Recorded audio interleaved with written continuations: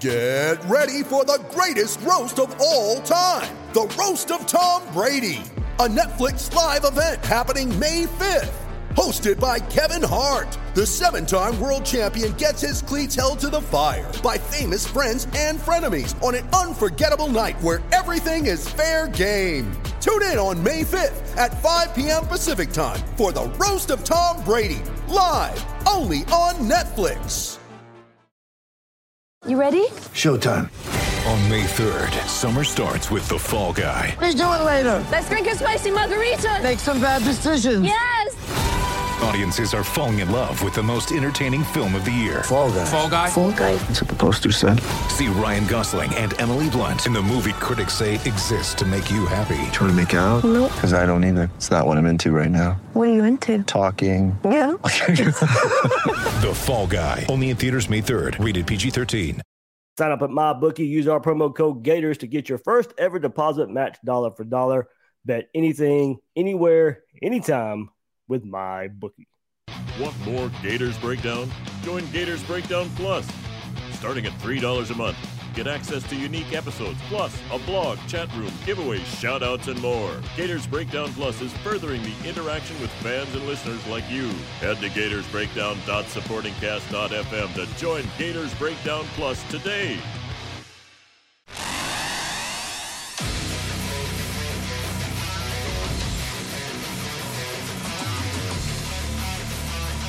Gators Breakdown, because there's never a dull moment in Gator Nation.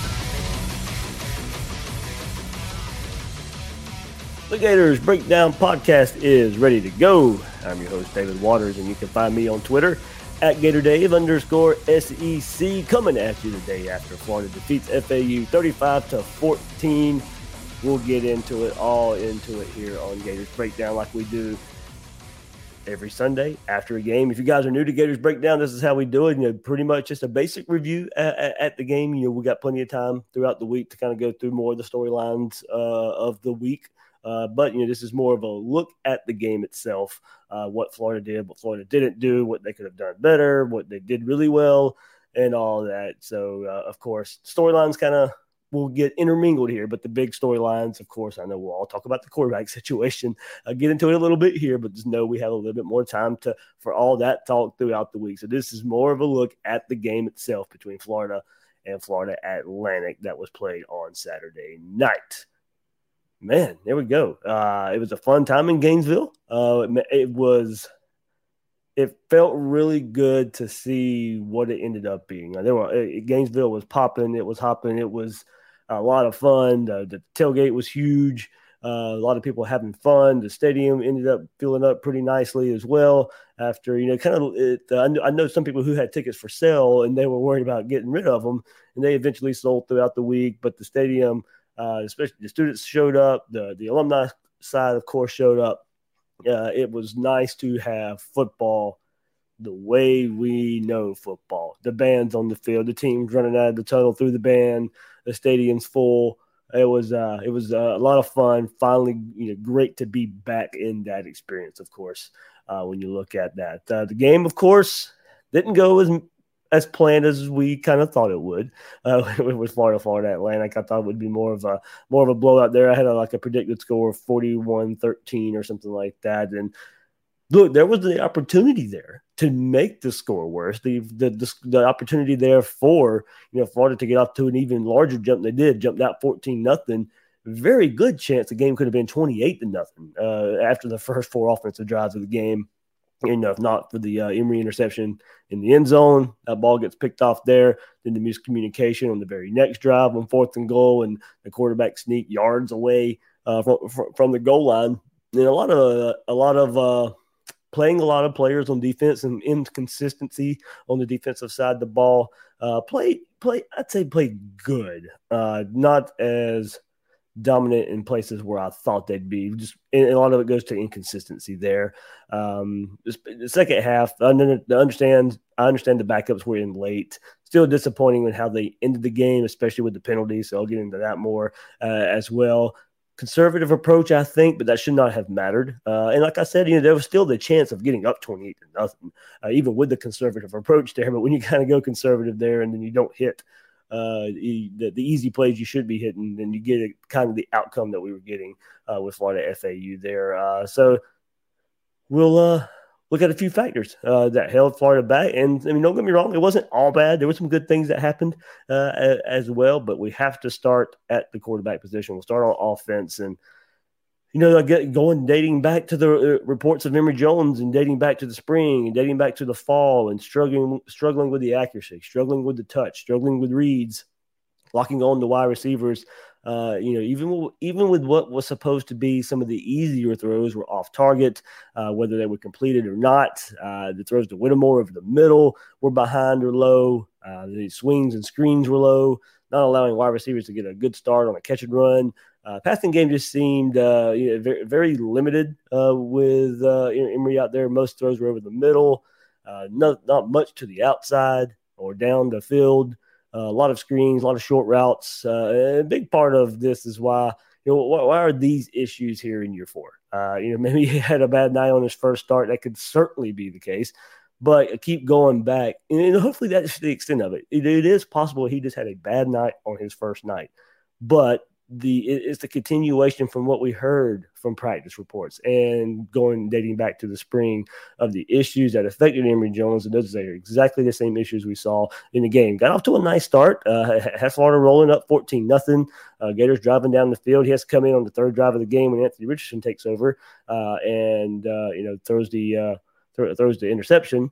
But so you could kind of maybe say some momentum was kind of taken away from Emory coming out. I mean, they knew that was going to be the game plan coming in. It still doesn't mean it could not have affected him, but still some even with the good first couple of drives, still some misreads, and even he admitted it as well. We'll get into some of what he had to say there. But the offense, 14 points right off the board. Running game was working well with Emory as well. Was playing well enough to get the Gators up 14-0.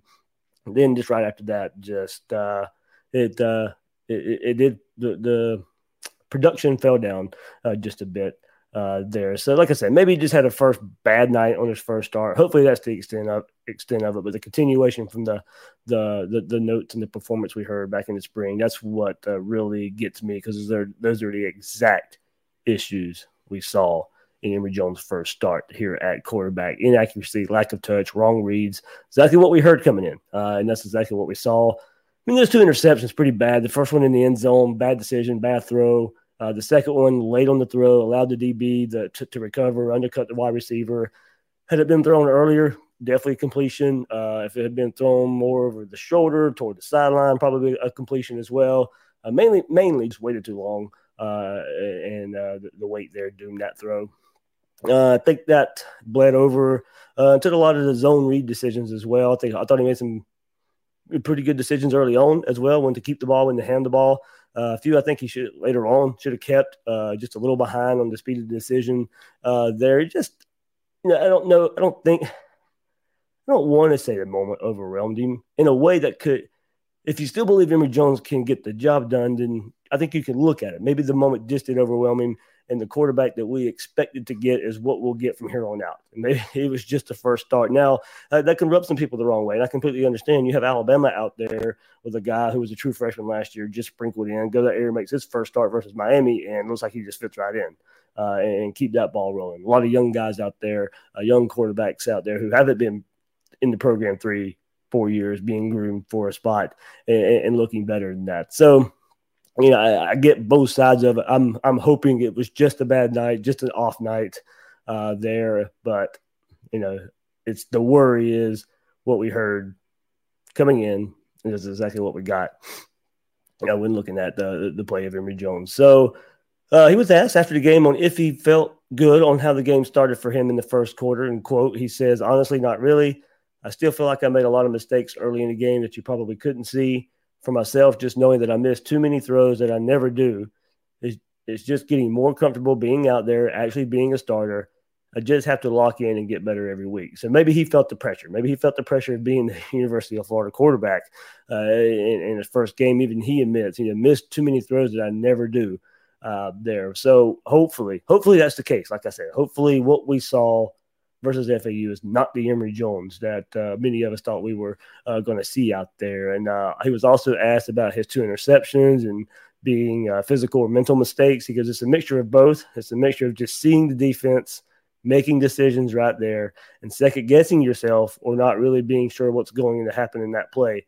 I was kind of losing my rhythm a little bit, but it happens to everybody. I just have to get more comfortable with being in the game, and in every play, just keep getting better. So I do think it kind of snowballed a bit. I think after that first pick, I think mentally right there, I just think it maybe snowballed just a bit. And he's right. I mean, he's got to be able to read the defense better to make sure of what the defense is doing and the decisions you have to make with what the defense is showing you.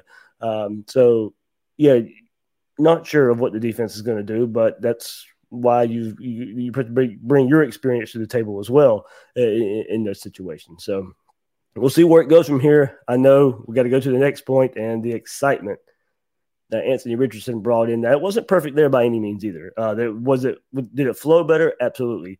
Was there a lot more excitement? Absolutely at that point. But I mean, the excitement we saw from Richardson was pretty much how we were feeling those first couple of drives too, with Emory out there. But AR comes in, offense looks smoother. And look, guys, I shared that on the podcast too. We were hearing that Emory was doing okay in these fall scrimmages, but the offense looked smoother. The offense just looked better with AR. And we didn't know the exact situations these quarterbacks were put in, but it looks like that played out in the first game. And it just looked smoother as the night progressed there with Anthony Richardson coming in. Like I said, it came in that third drive of the game, moved the offense down the field till his helmet come off. He has to come off the field. And then you could tell later that when AR came in, now he's got a hit on a few of these, but downfield passing opened up. And like I said, it was very limited for Emory. I don't think it was many different play calls. I just don't think he was taking the chances AR was taking. They said the offense doesn't change with these two guys. So Anthony comes in, and the ball's being pressed down the field a bit more. Now, you do wonder, he led those wide receivers too much. Makes you wonder if those are completed with some of the better receivers out there instead of some of the backups Anthony Richardson was playing with. But, you would like to see him make those deep throws, of course. But the big quarterback runs, a 73-yard touchdown run, showed that speed, showed a way to get to the edge. Great block by Kamori Gamble to spring that run for him. Some of his own read decisions he made to get some big runs as well. You could just see, the stiff arm, the jump, the hurdle over a player. There was definitely a certain sense of excitement when Anthony Richardson went out there and played. And look, kudos to both of these guys too after the game. And you see it on social media, on Twitter. They're congratulating each other. They're joking around with each other there, and I think that's good for Emory as well. To show there's support still, and there's a lot of belief that he can still be the quarterback that many want him to be out there. So, of course, we know this is a situation worth monitoring.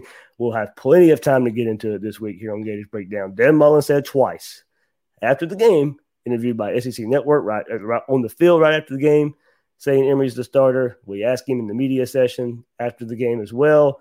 He reiterated Emory is the starter. So, right now, of course, I expect him to say that after a game. Will things change in the media session this week or next Saturday when Florida plays USF?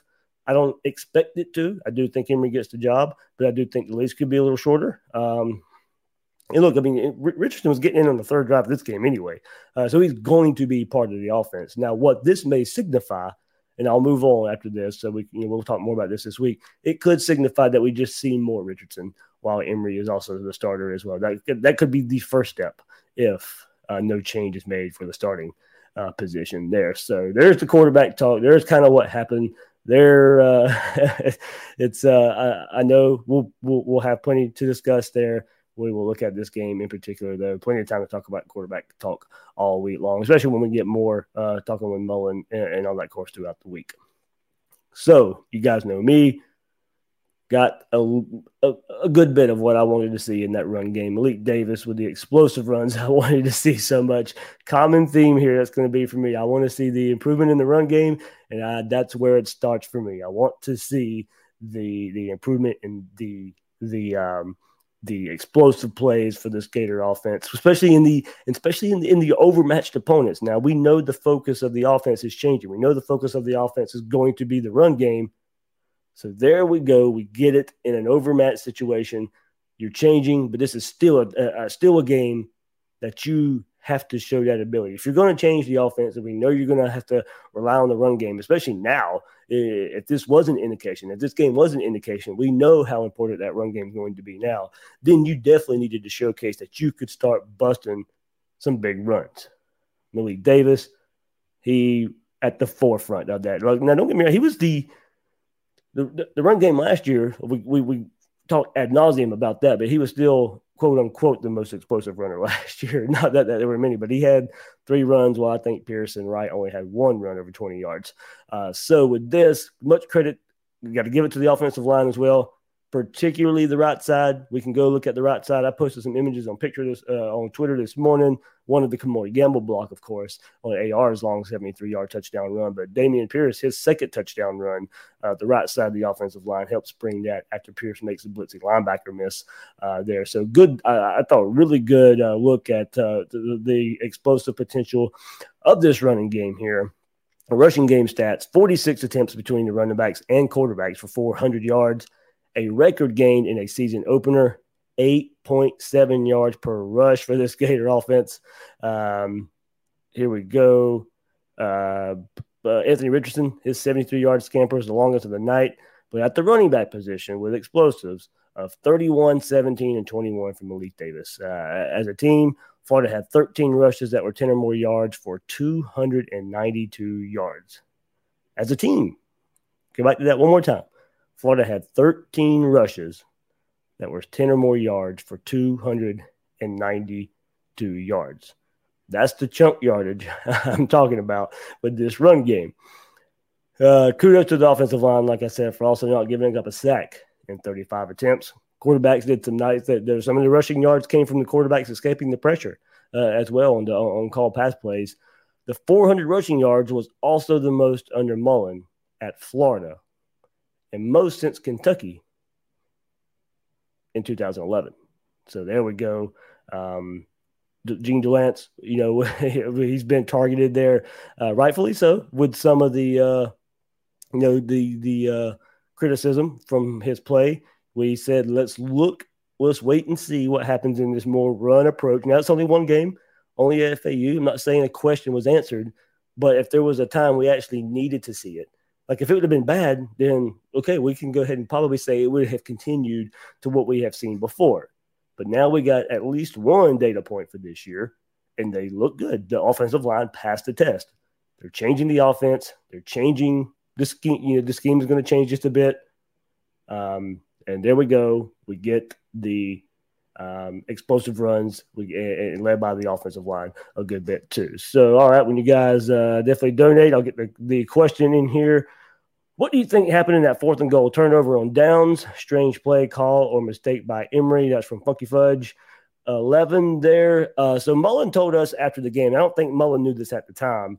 And you could tell when Emory's coming off the sideline, he's like, expletive, but what was that? And it was a miscommunication. Dan said, like, Emory got the wrong play in off of the sideline. So it sounds like it could even been a staff issue of getting the wrong play in. I think Mullen kind of hinted at maybe Emory probably should have realized that was not the play they needed to be in, and maybe call a timeout and discuss it. But it doesn't seem like that was a call by Emory to run that play. So that's how I took it. I think that's basically how Mullen took that. How Mullen was explaining that. But that was the miscommunication coming from the sideline was basically the mixed signals. There we go. That was the word that was used. So, Mullen's saying that Emory should have been able to, basically kind of realize that. Lets me know he trusting there to make that. But, maybe Emory should have seen the issue, called the timeout. And that was after the interception. And Florida's going could have been their 4th touchdown in the game, but could have made it 21-0 in that regard. But where was Emory's head during that time? That was after the interception, of course. And as Emory said, you got to kind of just move on to the next play, and where he was at in that game at that time, just move on, keep going. But that play in particular Mullen says maybe a timeout should have been called and can discuss it going from there. And you go under center, and it was back at the 4-yard line, I believe. So that was something else I noticed. So, kind of going to that point, Florida was under center a good bit when they were in those goal line situations. Something that's, not totally surprised, but you expect to see more of Mullen quarterbacks in the shotgun. But I did notice the quarterbacks under center for some of these power plays out there for the Gators in goal line situations. All right. Man, some good stuff here, but more rushing numbers and what they did in the running game coming up. But before we get there, winning season returns at mybookie.ag, and it's time to get in on the action. First-time players can get started by doubling your first deposit, giving you the firepower to add excitement to the games you love. College football odds boost, NFL lock of the season, and over $500,000 in contest prizes live on site to make this winning season your best ever with MyBookie. With a historic 18-week NFL schedule offering more action than ever before, you need a sportsbook casino that's reliable, and you won't find a better place to play this season than MyBookie. You know you're going to bet this season, so the smart thing to do is sign up with MyBookie. Use our promo code Gators to get your first ever deposit matched dollar for dollar. That's extra money credited to your account instantly for just using promo code Gators and making your first deposit.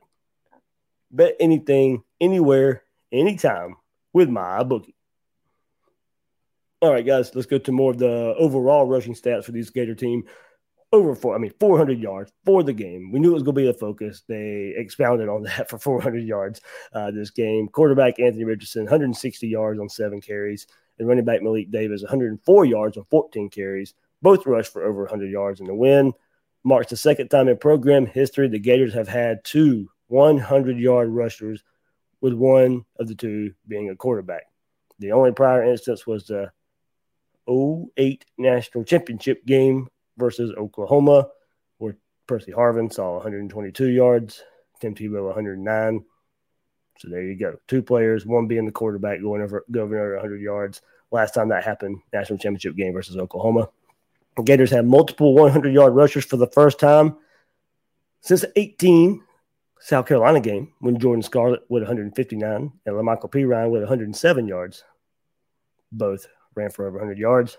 Richardson became the first Florida quarterback to rush for 100 yards since Jeff Driscoll run for 177 yards in 2012 at Vanderbilt. And Florida's 8.7 yards per carry versus FAU, team highest mark in a single game since averaging 9.3 yards per carry against Vanderbilt in 2012 as well. So there you go, rushing stats, yards per carry, total yards, running back, quarterback combo, 2 players running for over 100 yards. There you go. That's how you dissect this Gator run game. And hopefully we see more of it. Hopefully it's something that, if these quarterbacks are going to struggle passing the ball, something they can fall back on, rely on to still carry the offense while the progression in the passing game comes along. Don't get me wrong, week 3, you need all of it to be there. But as the season progresses, the run game is going to have to be there, probably game in and game out. All right, wide receiver numbers, probably not what we expected. Much of it due to a lot of the off-target throws, but, Whittemore certainly could have had more catches. The tight ends weren't targeted much at all. They blocked well in the run game, but didn't get too much involved in the passing game. And wide receiver stats, only 20 passes were caught on 35 attempts as Rick Wells and Damian Pierce led the way with 5 catches each. Shorter with 4, but only 11 yards to go with that. So not making anything happen after the catch. Like I said, a lot of those were some of the low throws, off-target throws to where he really couldn't make anything happen. He had to worry more about catching the ball and then maybe trying to make a play after the catch.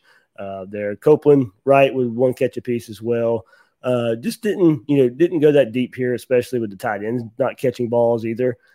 So wide receivers, with that struggling in the passing game, not the numbers, at least maybe some of the numbers I'm not sure we all expected 40 receptions in this game, but only 20. And then who caught those?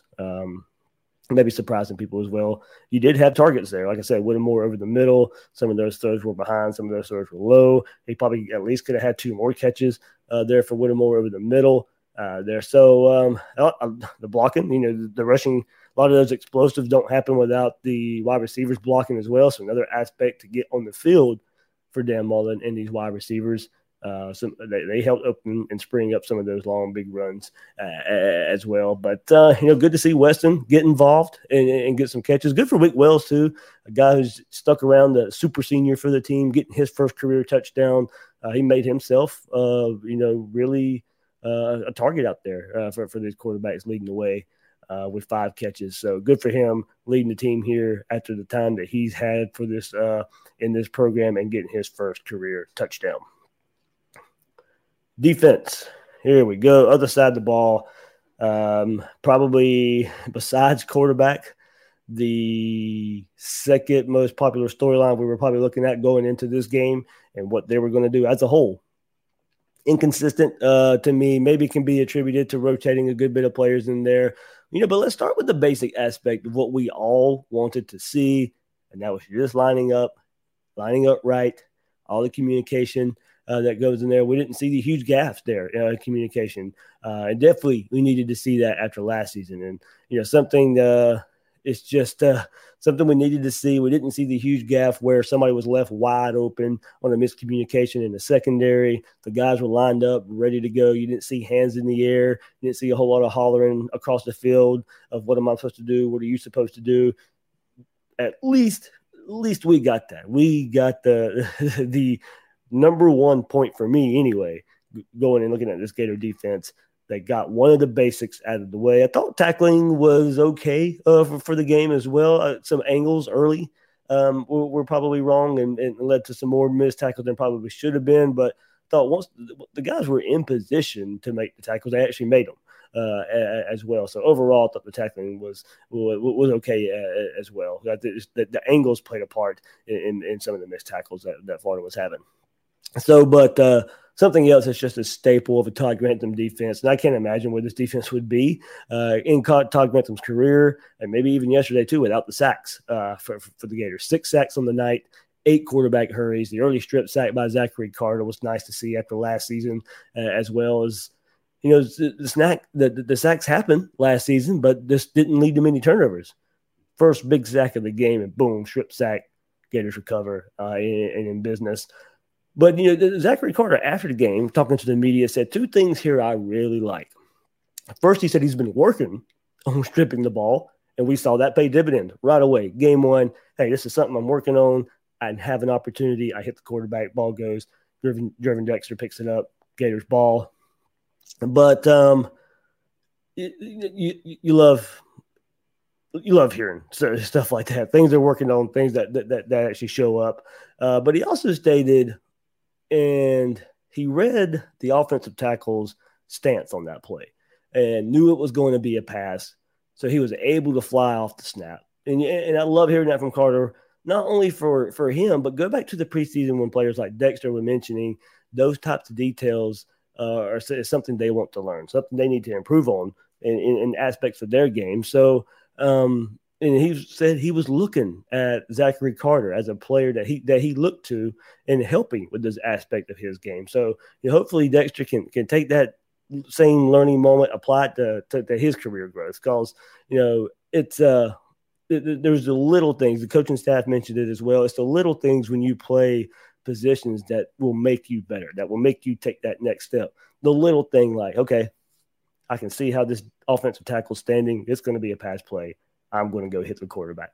It was those things, keys that you look for. And they were mentioning that with Dexter as well, of like how to read offensive linemen and how to read the running back's feet and stuff dating back to the preseason. Well, there you go. Now you can learn from somebody like Zachary Carter, who has proven right now in game 1 of this season, all right, there are some keys that I've picked up on that helped me in my game.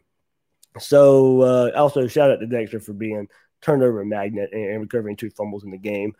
Zach Carter set a career high with 3 sacks last time that happened. Jonathan Grenard in 2019 versus Florida State.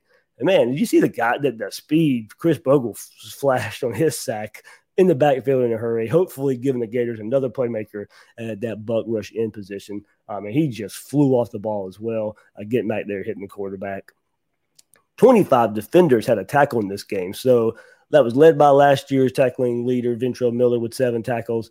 Good to see young safety Mordecai McDaniel get 6 stops in the game as well. But Florida played a whole lot of guys last night. They rotated them in and out. That probably led to some of the inconsistency. I thought they were playing a little slow to begin with at the beginning of the game. I think they have the speed and talent, but maybe a little tentative to start the game yesterday. Now, let's get into I talked about we saw the communication. We saw that part of the defense improve, not the huge gaps of leaving wide receivers wide open down the field for easy scores. But for whatever reason, we get this again. We still see the cushion coverage on third down attempts and third down attempts by the Florida Atlantic offense, and just not sure why that's still an issue for this Gator defense of the cushion coverage, playing off of the receivers, players backing off right before the snap, giving cushion, yards of cushion, only for their guy or another underneath route by a running back to easily cross the first down marker. I don't remember that being an issue so much at 18 and 19. What changed in 2020 to where they want these DBs to play so far off? Now, maybe we didn't realize it so much, and they actually did. And those guys come up and made the tackles before the offensive player crossed the first down marker.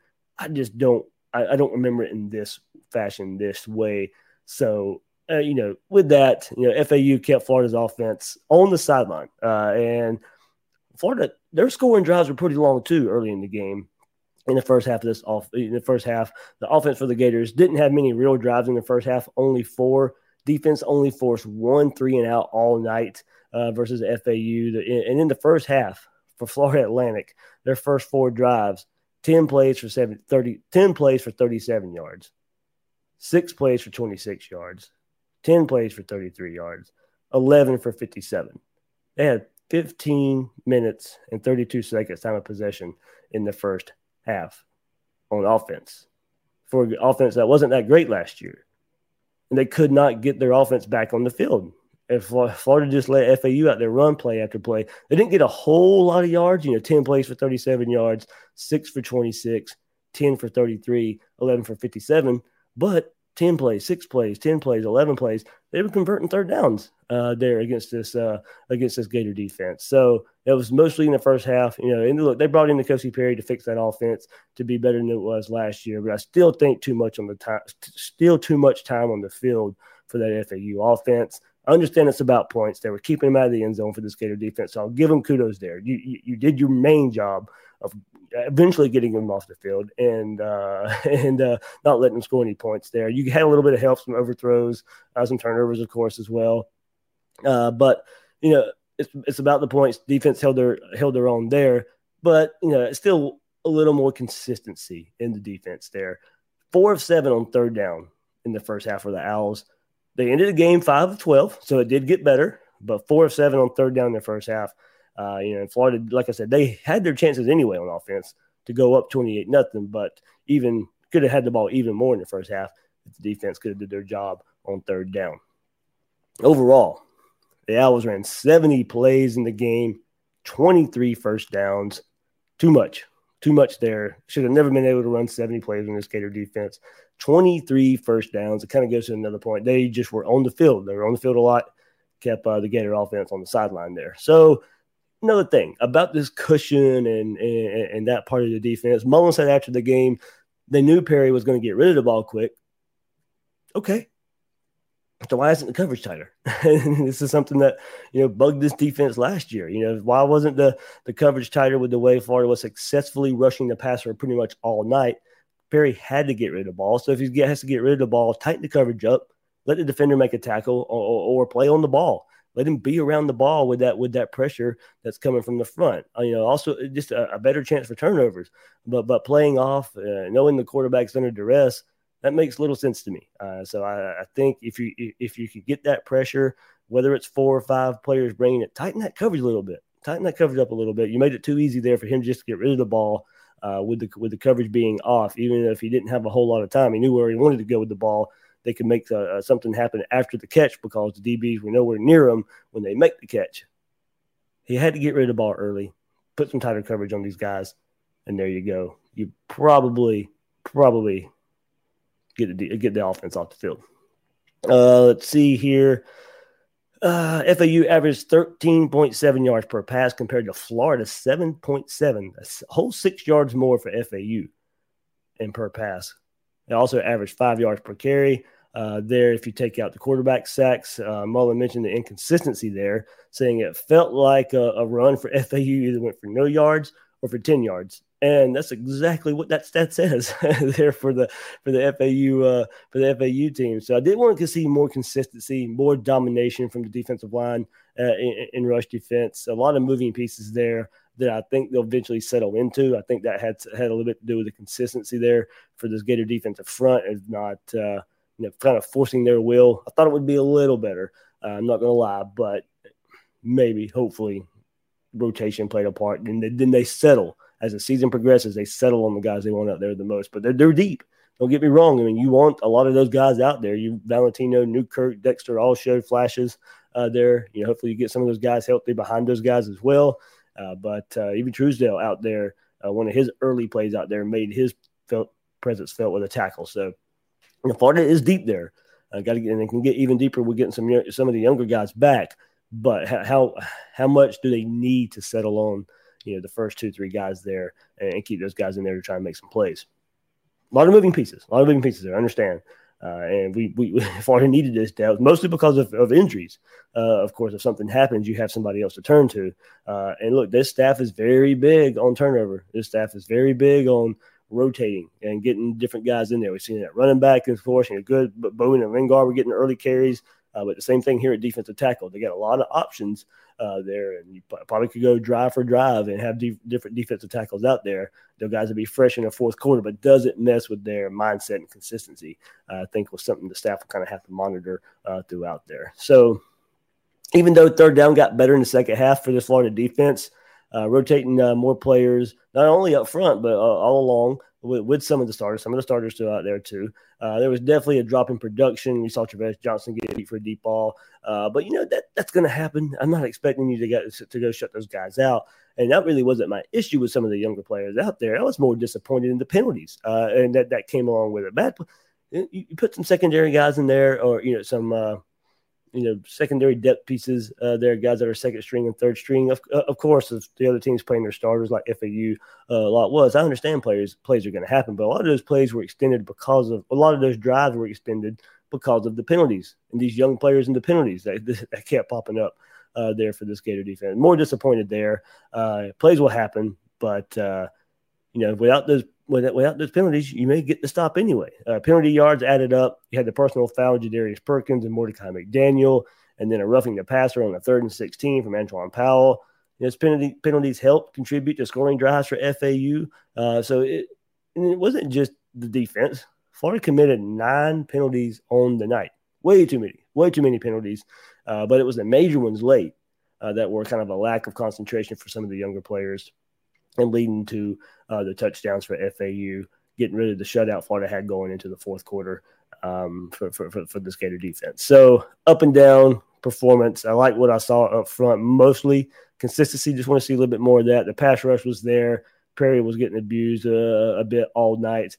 And like I said, with that pressure, just bring these DBs up. I mean, I don't know. Maybe we'll get a chance to talk to them about that this week as well. If they'll go into detail about why they do that so much on the defensive side of the ball. But good things on defense. Florida's 10 points allows the team's second fewest total in a game dating back to November of 2019. The Gators allowed fewer points just once last season when they beat Kentucky, after ranking tied for 8th in FBS and 2nd in the SEC with 34 sacks last year. The Gators start the season with 6. So, like I said, we can say a whole lot of things about this defense. Sacks is not probably going to be an issue whatsoever. They tied a team high from last year with 6 sacks. It's just can you get more turnovers off the sacks?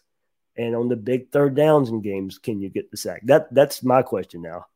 The pressure itself overall throughout a season will never be a problem under Todd Grantham, but can it be there in the magical moments of a game? That's what we're going to have to start looking out for these big sacks in this Gator defense. Let's see. Florida's 126 sacks since Dan Mullen's debut in 2018. So since Dan Mullen was hired, ranks 1st in the SEC and 3rd nationally. trailing only Clemson with 148 and Pittsburgh with 134. So 2 ACC teams there with a lot of sacks there since 2018. But the Gators are third in that department since Mullen was hired.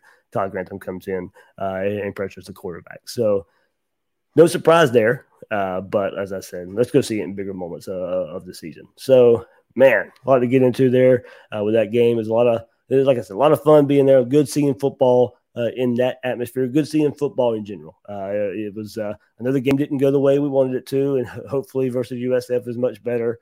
I know it probably won't put a whole lot of confidence in people's minds as far as Bama coming up the next week. But next week when we have a show on next Sunday, it's going to be a whole lot better if we're talking about a lot of good things heading into that week instead of another struggle. So hopefully the team comes together, rallies together, get some of these issues fixed. It wasn't an overall bad game. Maybe focused on too much of the bad here in this episode, just because I think the expectations come into play too of what we expected to see from Florida and FAU. We said some good things, the 400 rushing yards and the explosive runs there. Some of the receivers who haven't been involved in games getting involved in this game. A good point there. And the defense, we just went through everything for those guys and some of the good that they did. So just now, the old cliche. You get better from game 1 to game 2, and hopefully that spreads across the whole program going against USF this coming up week. A USF team got, 45-0 when they got beat by NC State. So, this team doesn't look like they're going to be much. Should be much of an issue for the Gators. So Gators hopefully rally together, come back up, get a better week of practice, and go to Tampa and put it on USF. And next Sunday we're talking about a whole lot of points scored, talking about 2 quarterbacks looking good, and talking about a more consistent defense when Florida and USF, we'll call it final hopefully next week, and we'll have it right here on Gators Breakdown. So, all right, let's take before we get off here, we'll just look back at this week 1 for the Gators. Let's take a look at week 1 for all the SEC teams, and go back to Thursday night. It was Tennessee Bowling Green, 38-6. Tennessee win. They jumped off to a big lead, a whole lot of tempo, and then couldn't do much after that. Milton at quarterback, another storyline to look out for, similar to how many people are going to be looking at Emory Jones. Joe Milton, a good start, and then settled down just a little bit. Kentucky, in their new look offense, scores 45 points in beating Louisiana Monroe 45-10. Arkansas win 38-17 over Rice. One of the bigger games for this Saturday was Alabama and Miami. Alabama puts it on Miami. Was never even a question for me for that. Alabama 44, Miami 13. Alabama loses a lot. They just reload. They still humming along. Ton of new players, ton of new coaching staff. Doesn't matter. They roll 5-star after 5-star out there and keep that ball rolling. Mississippi State with a crazy comeback, if you missed that. 35-34 over Louisiana Tech. I think they were down 20 in the fourth quarter and come storming back to take a victory over Louisiana Tech. 35-34 for Mississippi State. Missouri, Central Michigan, 34-24 Missouri over Central Michigan. Old Jim McElwain's team. Jim McElwain was not coaching in that game. I believe he had a surgery, they said, so he was not at the game when Missouri beat Central Michigan 34-24. Auburn, Brian Harsin comes in from Boise State, puts up 60 in his debut over Akron, 60-10. The Tigers beat Akron. South Carolina, 46-0 over Eastern Illinois. And the game of the week was on the same time as the Florida game. No offensive touchdown scored as Georgia defeats Clemson 10-3. Georgia, the only touchdown of the game was a pick 6 for Georgia as they beat Clemson. Probably look for them to be the number 2 team in the country next week. So to be Alabama number 1, Georgia number 2. Florida has to play both of those teams this year. So there you go. That probably would be what the poll looks like when it comes out this week. But 10-3 in the big game of the week, Georgia over Clemson. JT Daniels, so bad decision, interception there that put Clemson, closer into the game. Georgia's defensive front, guys, they are good. They are good. They harassed Clemson's front all night, harassed DJ all night. That defensive front's a force there for the Bulldogs. So look for that as the season progresses. Kent State 41-0, or Kent State loses to Texas A&M 41-10. was a close game at halftime, and then Texas A&M storms in the second half to put that game away. 41-10 for the Aggies over Kent State. Vanderbilt not off to a good start in the Clark Lee era. 23-3 lost at ETSU. I believe that's Eastern Tennessee State there. 23-3. You get beat by 20 points right there. Not a good look there for Clark Lee in his start. A lot of change going on there at Vanderbilt, but man, that's a tough one. And then SEC goes down to a Pac-12 team. UCLA defeats LSU 38-27. Didn't get to see much of that game. Honestly, I know it was UCLA jumped off to a lead. LSU climbed back, and then UCLA put that game away in the fourth quarter. But, man, after 2020, bouncing back from that 2019 national championship season, I'm sure Tiger fans are pretty restless after what they had to see from their team last year. It did, of course, end the season well by beating Florida and Ole Miss the last 2 weeks of the season, but then open up the very next season, 2021, with a loss to UCLA. The team dealt with a lot, of course. LSU had to go to Houston in practice after the hurricane ravaged Louisiana. So the team was dealing with a lot, probably mentally as well, but not a good look there for the Tigers as they lose to UCLA 38-27. And then Monday night, Ole Miss and Louisville. Lane Kiffin will not be coaching Ole Miss in person. He has COVID and not making the trip to Atlanta as the Rebels take on the Cardinals. So, all right, that would do it.